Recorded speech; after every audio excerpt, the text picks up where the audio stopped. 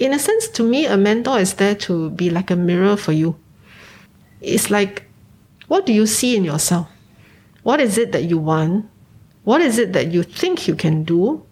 And we are your mirrors to see whether your reflection is an accurate reflection. What are the doors I can open for you? And what are the things that maybe I need to get someone else to help you?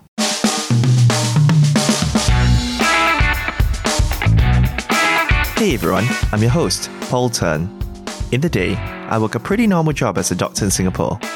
But in my spare time, I interview successful people, mainly in Asia, with interesting career paths, hobbies, or side projects. I trace their stories right back to their humble beginnings, and I ask, what do these unconventional journeys teach us? And can we similarly be more imaginative in what we do? Welcome to the Alternative CV Podcast.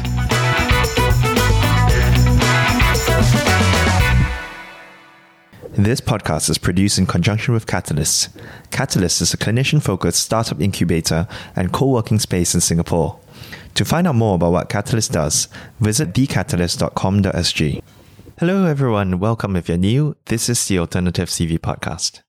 Today, in this masterclass podcast segment, I talk to Professor Ong Biao Chi about leadership. Prof. Ong is a cardiac and thoracic anaesthetist by training. She is a Master of Medicine in Anesthesia and she graduated with the Gold Medal Award in 1992 from the National University of Singapore Yong Loo Lin School of Medicine. During her stellar career, she's been the lead anaesthetist in some high-profile operations, including in Singapore's first left ventricular assist device implantation in 2001, the separation of the Nepalese craniopagus twins in 2001, and the Iranian craniopagus twins in 2003. Alongside her clinical practice, she has an interest in patient safety, quality improvement, and clinical governance. And she currently serves as the chairman of the medical board in Sengkang Hospital in Singapore. If you haven't yet listened to part 1 of our conversation, where Prof. Ong talks about how she got into leadership and how she rose to her eminent position today, then do check that out, and you can find that on alternativecv.fm or wherever you're listening to this podcast. But today, I talked to Prof. Ong about leadership. And we talk about the qualities of a leader that we all aspire to. We talk a little bit about mentorship because leadership is all about leading people. We talk about the qualities that make for a good mentor and how Prof. Ong helps people to achieve their full potential. We also talk a little bit about goal setting and time management. And finally, we cover the topic of female leadership. So lots of things to get into. I hope you learn lots about leadership and especially leadership on the ground, a very personal form of leadership that Prof. Ong is very well known for. So I hope you enjoy my conversation with Prof. Ong Biao Chi about leadership. I thought the thing which we can talk about is leadership because we've kind of alluded to it like in the beginning parts of this conversation already. So I suppose as a starting question, I think a lot of, during the course of my research for this interview, I came across a lot of articles about how you're held in very high regard as a leader because of your willingness to, as we were talking about, go down to the ground. And then other people have said that you've got extremely high IQ, EQ, AQ, and a lot. But I wondered whether internally you've ever reflected on this question about leadership and thought to yourself, okay, these are the qualities of a leader that I should aspire to myself, just as an internal compass. Of course, we all want to know that we reflect, right? But and certainly I have read books, but when I first started, no, I was not trained to do this, right? And books were out of curiosity.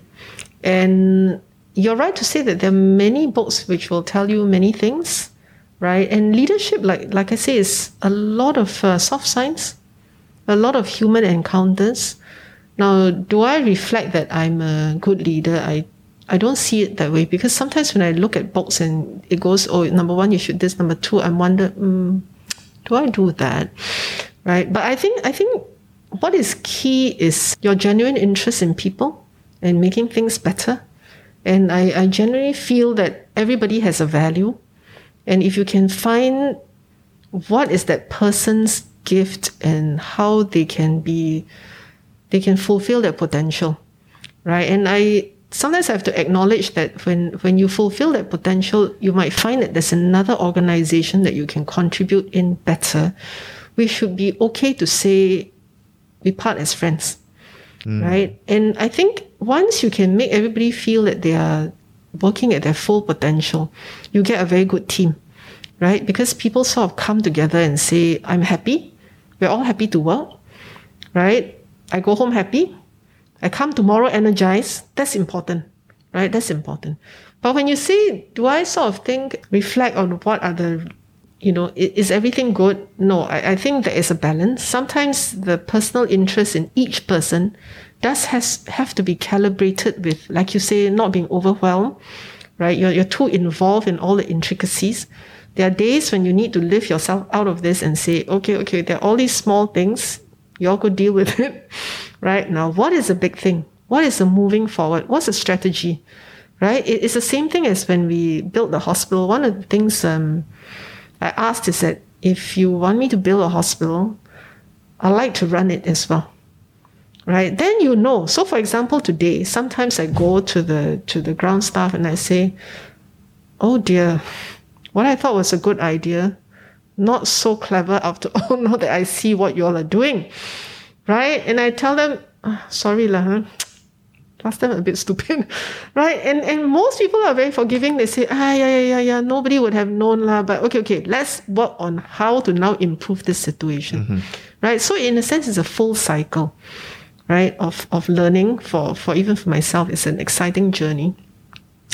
But where is that balance of when you sort of have to have this routine check-in to say, this is the time when I need to review. These are the things that I need to do. Have I done them? Right? This is a strategic plan for the next 6 months. When should we start this strategic plan, and how much time should I give people to get there? Right? So I think that's the other side of the balance. The other thing that's important, I find, is to find the correct partners for yourself. You need to know where your weaknesses are, and there are some people that you need to support you. So, for example, if I'm very haphazard, I need someone that I tell them, look, you have to keep me on time about this thing and this thing and this thing. Okay, you have to put a reminder on this date, and we have to catch these time points. Right? It's your job, because I know I'm bad at this. Okay, I'm like, whoa, there's another exciting thing here. Let's go do that. Okay, and there are these people who will pull you back and say, oh, wait, you have to fulfill this and you have to fulfill that. Right? So I think these are little bits that I've learned along the way. I don't know how useful it is to someone start, but I think you need to know yourself first, right? What are your strengths? What are your weaknesses? I wouldn't call it weaknesses, but where you need someone to help you. And I also believe that you will never be very, very, very, very good if you only work on where sometimes we tell people feedback, right? You're not very good at this. Go and improve this. And sometimes that person then puts all his attention on this thing that I'm not so good at. But that's not where your gift is. You should put attention on where you're really good at. Then you maximize that. Where you're not so good at, just try and be good enough. Okay? And then get other people to help you. Yes. Acknowledge it and try and get other people to help you, because it's just not your strength. Right? I can assure you that this advice is really, really useful to anybody like, junior staff as well. I have so many follow-on questions. I think the first one which I wanted to pursue was, you talked about having regular times when you can take a step back and look at the bigger picture. Do you build this in for yourself in terms of a structure? Yes. So from much earlier on, I started keeping notes. Last time it was on paper and pen, right? Then it became a palm top, right? So what's your note-taking strategy? It is actually on my phone. I have this thing of short-term to-do list, long-term to-do list, medium-term to-do list, a research list, education list, right? So when ideas come out, I sort of go and put it in. Okay, I must follow up on this one, and the timeline is roughly here. I think this is a good idea, right? But maybe not now. Okay, maybe 6 months' time, I need to look back at this and see whether this is still a good idea, right? Do we need to have this service in a hospital? Okay. If there's somebody who can take it off, well and good. Okay, I just put it there as follow-up. If there's nobody who's going to take it off, then I have to organize a team, right? And what kind of time frame will I give myself? So, for example, going into the community has always been the focus of Sengkang, because in a sense, we are right smack in the middle of HDB, right? When we first moved in, was a bit of a culture shock, because when you look out the window and you wave, the opposite neighbor in the HDB flat will wave back, right? So it's very much a community thing, right? So it was one of those things I sort of felt we need to do. And now we've formed a team who basically takes it off and they just give me a routine report of what's happening, which is fine, right? But if there's no team, then somehow we have to organize it. So how frequently do you review these ideas or, these things that you've typed into your phone or notepad?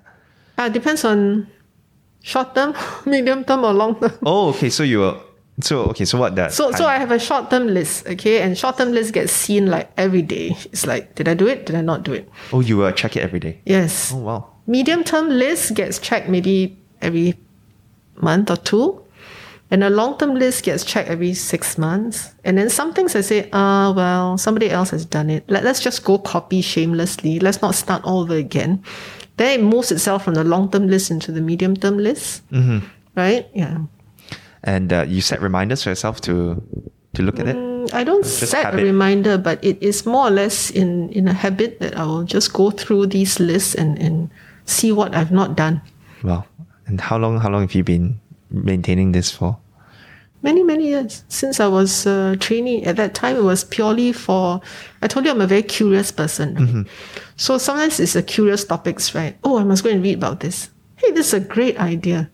Right? So I will write all these things in and then I'll say, I haven't read this one. Time to go to a library to find it. Last time it was a library. Now it's like, just Google. Right? But that's why I started keeping a list because you can't be in a library all the time, right? So when I go, I'll have my list and I go, okay, I want to look for this. Let's read about this. Let's read about this. Let's read about this. See? So that's how it started. Nothing to do with admin, of course.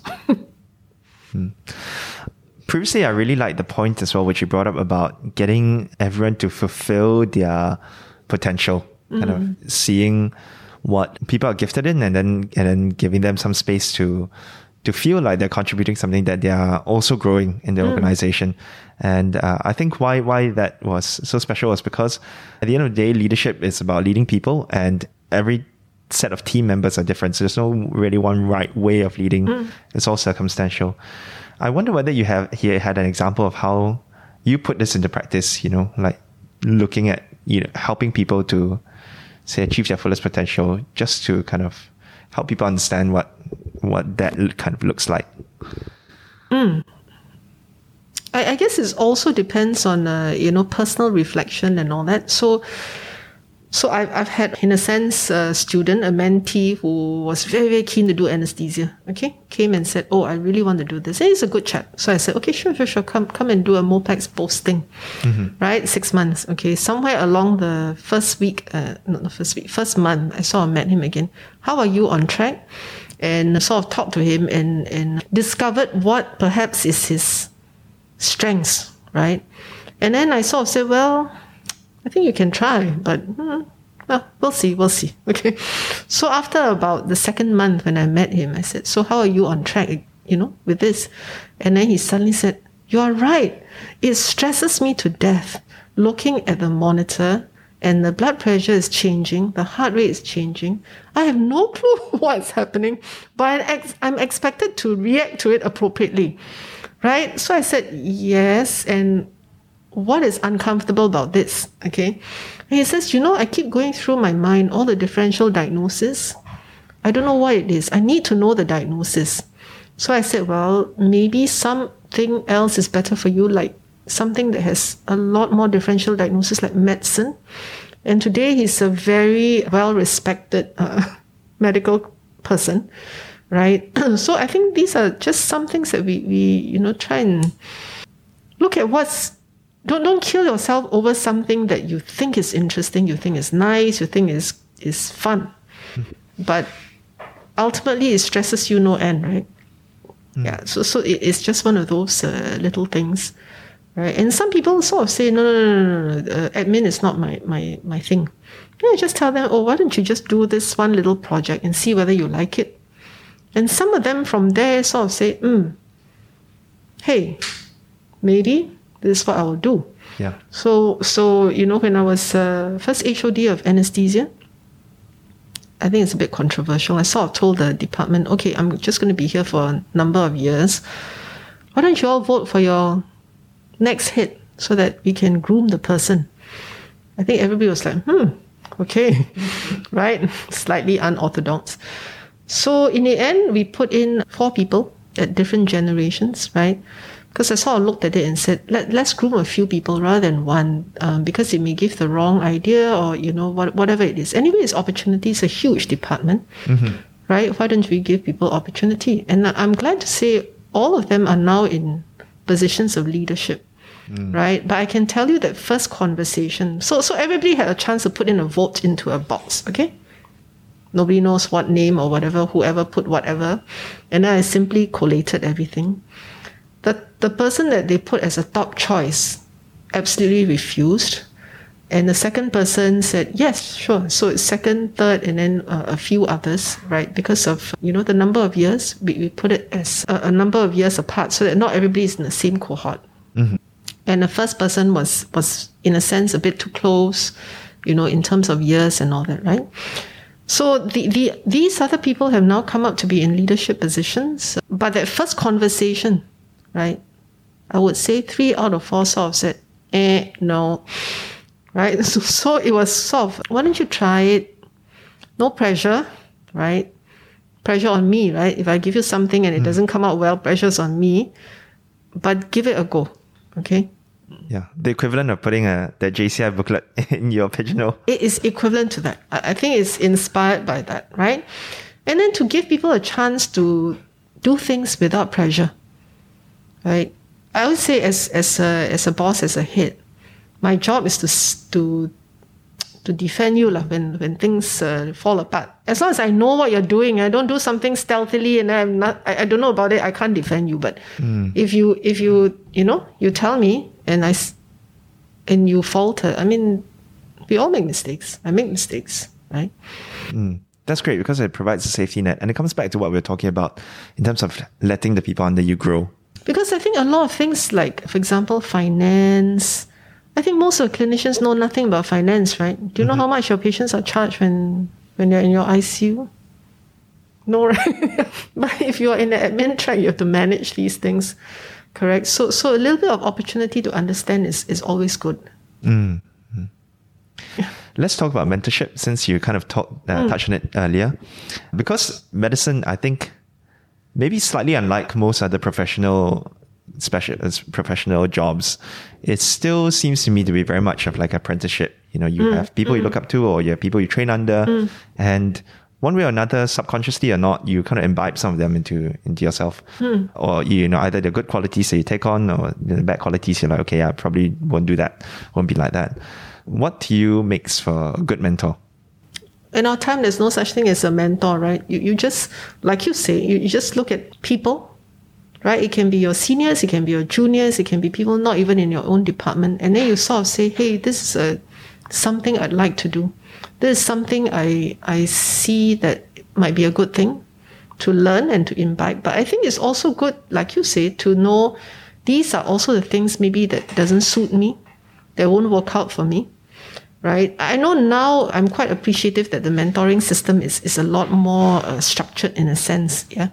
So that you get the opportunity of interacting with a mentor that has a little bit of commitment, right? I mean, in the past, because there's no mentorship program, that this, in a sense, is free for all, which suits me, frankly.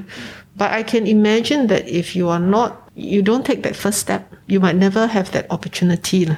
Right. So I think now it's a bit more formalized. And I think as a mentor, you learn a lot from your mentee as well.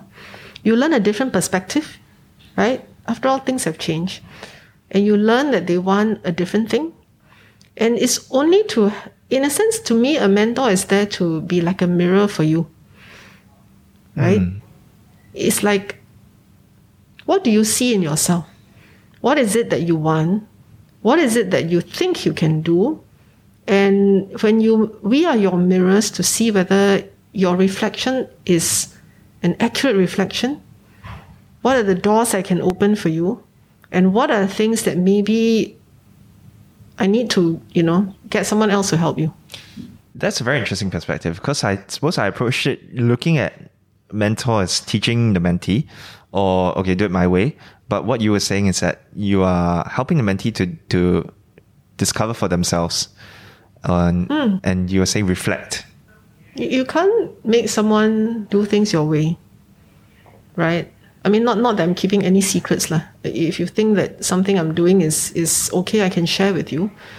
But if it's not you, it will never be you, right? So that's why I feel it's more for a reflection, for you to find yourself, right? And to in a sense see where you're really good at and how we can supplement this, train you in the correct perspective, right? Send you for courses maybe, or even get you to speak to someone else that I know knows this well or can help you in this perspective, you see. Are there anything specifically that you do with your mentees? Other than chit-chat? No, I don't really think that there's anything specific. I generally let them decide how it works for them. Well, we do try and keep to at least meeting on and off and touch base, right? Formally or informally. Sometimes I just text them. What's happening in your life? But chit-chat is a huge thing. I can see that actually a lot of this is based on getting to know the person and what they're like and where you can fill in, point them to other people, push in some parts, and it's all very, there's no specific answer because it's all based on what comes up. That person wants, right? What their goals are. And if you have no goals, then we better have some goals. Yeah, and then work on those. Let's talk about resources. You mentioned reading books in the past. Have you come across any kind of like books, articles on the internet, like radio shows, podcasts, whatever you do to find out more information? Anything that has stood out for you as being very helpful to yourself? Various things. And I think at one stage it was books on EQ. Okay. And then now it's like going into SQ, right? What's SQ? Social quotient. Yes. Wow. EQ, okay. Emotional quotient, right? Because I think in nowadays, everybody talks about IQ, right? And it's only when I started working, then I sort of, not really working, but maybe in medical student days, when you start interacting with people more, then you realize that there's something more to it rather than the IQ part. And then only when I was working and doing a little bit of the clinical governance, then you see a broader perspective. Then the social quotient comes in, right? You need to know the social context.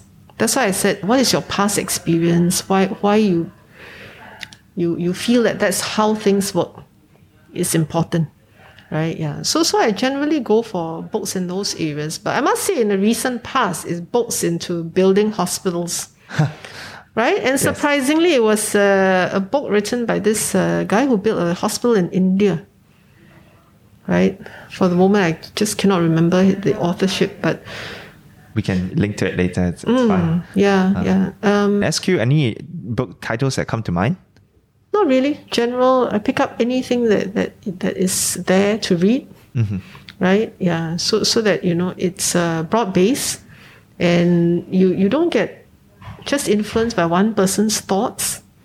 It's many people's different ideas. Right? And sometimes you find that many people's different ideas that interact at one common point, there must be some truth to it, right? If everybody thinks differently about something, then maybe it's really very broad-based. It's something you develop yourself, right? So I tend to be a little bit more broad-based than specific. Totally different question now. In the midst of doing all this, your clinical work, your admin work, you still manage to run a family, start a family, and be a mum. So, how do you really juggle your time and make sure they are still there to raise your children and things like that? I guess I treat them the same way that I treat people. So my 3 kids are very, very different. They grew up in the same family. In fact, my helpers have been with me for almost 30 years. Oh, wow. They were as old as the kids, right?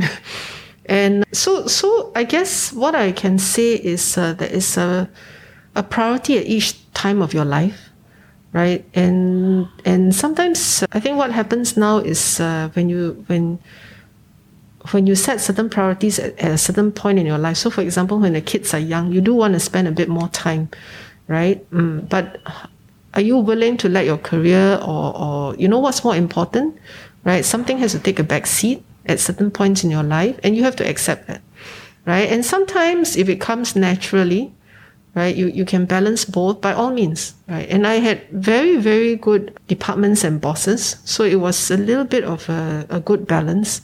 I have very good family support, and like I told you, my helpers have been around for the longest time. My parents, my in-laws, everybody it was a very nice family environment.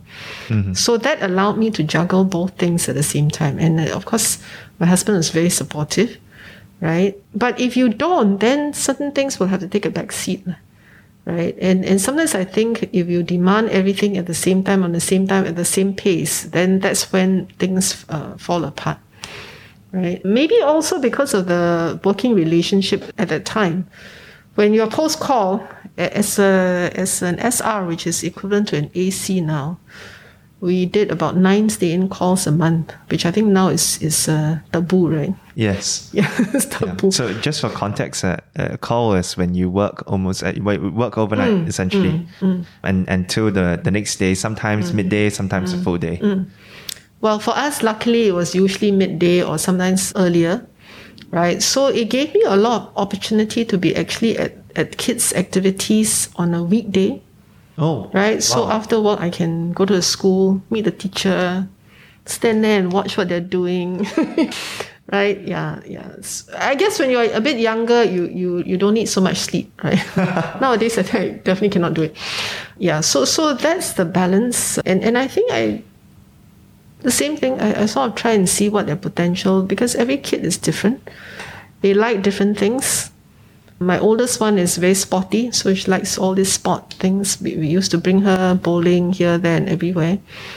She was in sports school for a little while. Second one is a bit more academic, right? So to the libraries he goes. And the youngest one is more art, right? Arty-farty. So the dance, the catwalks, fashion shows. Yeah. So it's quite interesting. Give them a little bit of freedom to explore, as long as it's in safe limits, right? Yeah, a lot of similarities to kind of leadership, mentorship that we were talking about just now. Yeah, because they're different, right? At least they grow up, I mean, I'm sure they also have regrets, right? like sometimes I talk to my kids, and sometimes they say, yeah. They remember in speeding off out of the house at 2 a.m. And then my youngest one said, yeah, I remember sitting in the tea room for 3 hours while you were doing that other little kid. Yeah. So it's just some of these experiences. Just coming to the end, I'd like to spend some time talking about, say, females in leadership positions. Medicine has been, even up to not too long ago, pretty male-dominated. But this issue about female leadership has been in the spotlight very recently. And I think a lot of people are waking up to the idea that it's a good thing. What are your thoughts on that? Do you think, it provides a different balance to the boardroom? It certainly does, because I think we have different perspectives, and maybe the family also comes in. Although I have to say that sometimes the guys are kinder to people with families, actually. Because sometimes the women are the ones who sort of say, well, I've done that, been there, done that. Well, what's your problem? Right? But I think in a sense that understanding is a little bit different. Right? Having been to other places, I mean, I worked a year in US. I actually feel that locally, women do have very equal rights in a sense, right? If you're good, you're recognized. Even more so than some of the other countries. I think also the landscape in healthcare has changed, right? In the past, I think there were actually very few women in medicine to start with.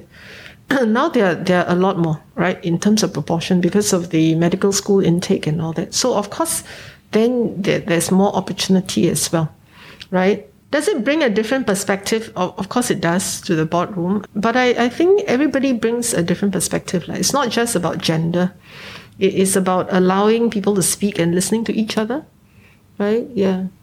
Yeah, and it's about social experiences and where you trained and a lot more things than just gender. Just gender. But yeah, I completely agree with you that I can see that in in terms of doctors, the gender ratio and opportunities is very, very equally split locally in Singapore. So. Yes, and I think also in the past they used to think that the women will spend more time at home after kids come. But I think nowadays I see some of my guy colleagues taking a year off to be a father when their wives take their turn to maybe do an HMDP or something like that, which is great. It's pretty equal. Everybody takes up a little bit of the responsibility. Yeah, that's really good. And I mean, it's great that there are provisions for that. Yeah. I'd just like to end off by asking you about your advice for young people. 2 questions then. Yeah, advice for young doctors, and then more generally, young people who are at the start of your careers, especially since you've seen your children grow up yourself. Feel free to tackle them in any order. I think for young doctors, probably is, open your eyes even as students, right? Be reflective about what you think you want to do, but don't rush into it, right? There is a right time to make these decisions. On the other hand, don't dilly-dally, and then, time has passed by. That's why I said, I have this notebook, which I mean, now it's on the phone, which I review, right? So if you know that there is something that you need to do, review it. Don't rush, but don't 100% put it into la-la land, and then you never get there. Then one day you look back and say, hey, I could have done that, but time has passed. Because there are certain things in life that you can't unwind the clock.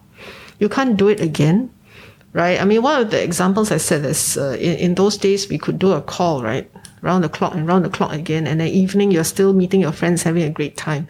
Now you really can't. I mean, honestly, sometimes in even in cardiac work, sometimes you have to come back in the night. The next day you're like dead, okay? Right? Yeah. So there's a time for everything, right? Don't rush, but don't forget it either. Okay, get on to it. So if you want to train and all that, get on to it.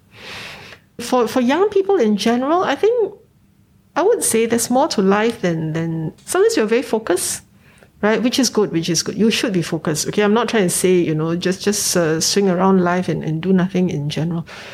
Be focused, but remember that there are other things that happen around you, which is why I said the social part. Why does somebody else think this way? Why do they say this, right? Try and understand that context. Try and go out into someone else's world, right? A lot of times when we are talking, I'm in my own world. I'm just thinking, I'm just in my own world.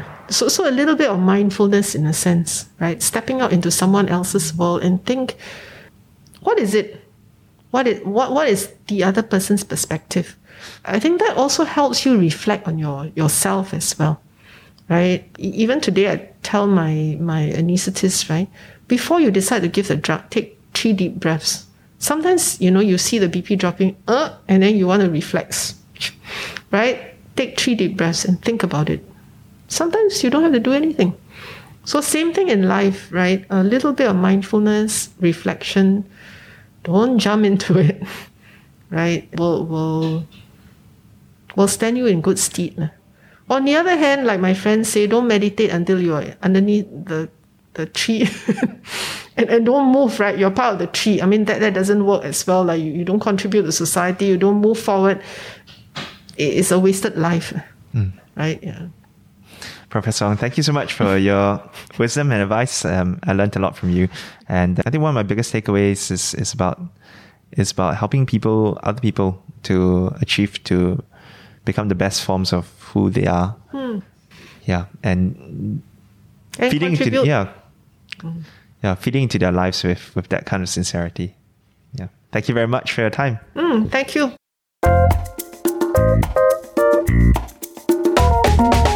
This podcast is produced in conjunction with Catalyst, which is a clinician-focused startup incubator and co-working space in Singapore. To find out more about Catalyst, visit their website at thecatalyst.com.sg. Special thanks to Dr. Reina Dharmawan and the team at Catalyst for their help in making this episode of the Alternative CV podcast. If you've enjoyed this episode, do consider subscribing if you haven't done so already, or sharing this episode with your friends. I'd love for more people to benefit from this. If you've got something to say, you can always reach out to me at paul, that's Paul, at alternativecv.fm. Leave a review, get in touch, pick up the conversation, anything you want to talk about. You can also find show notes about everything that we've talked about and any references we made at alternativecv.fm. See you next week.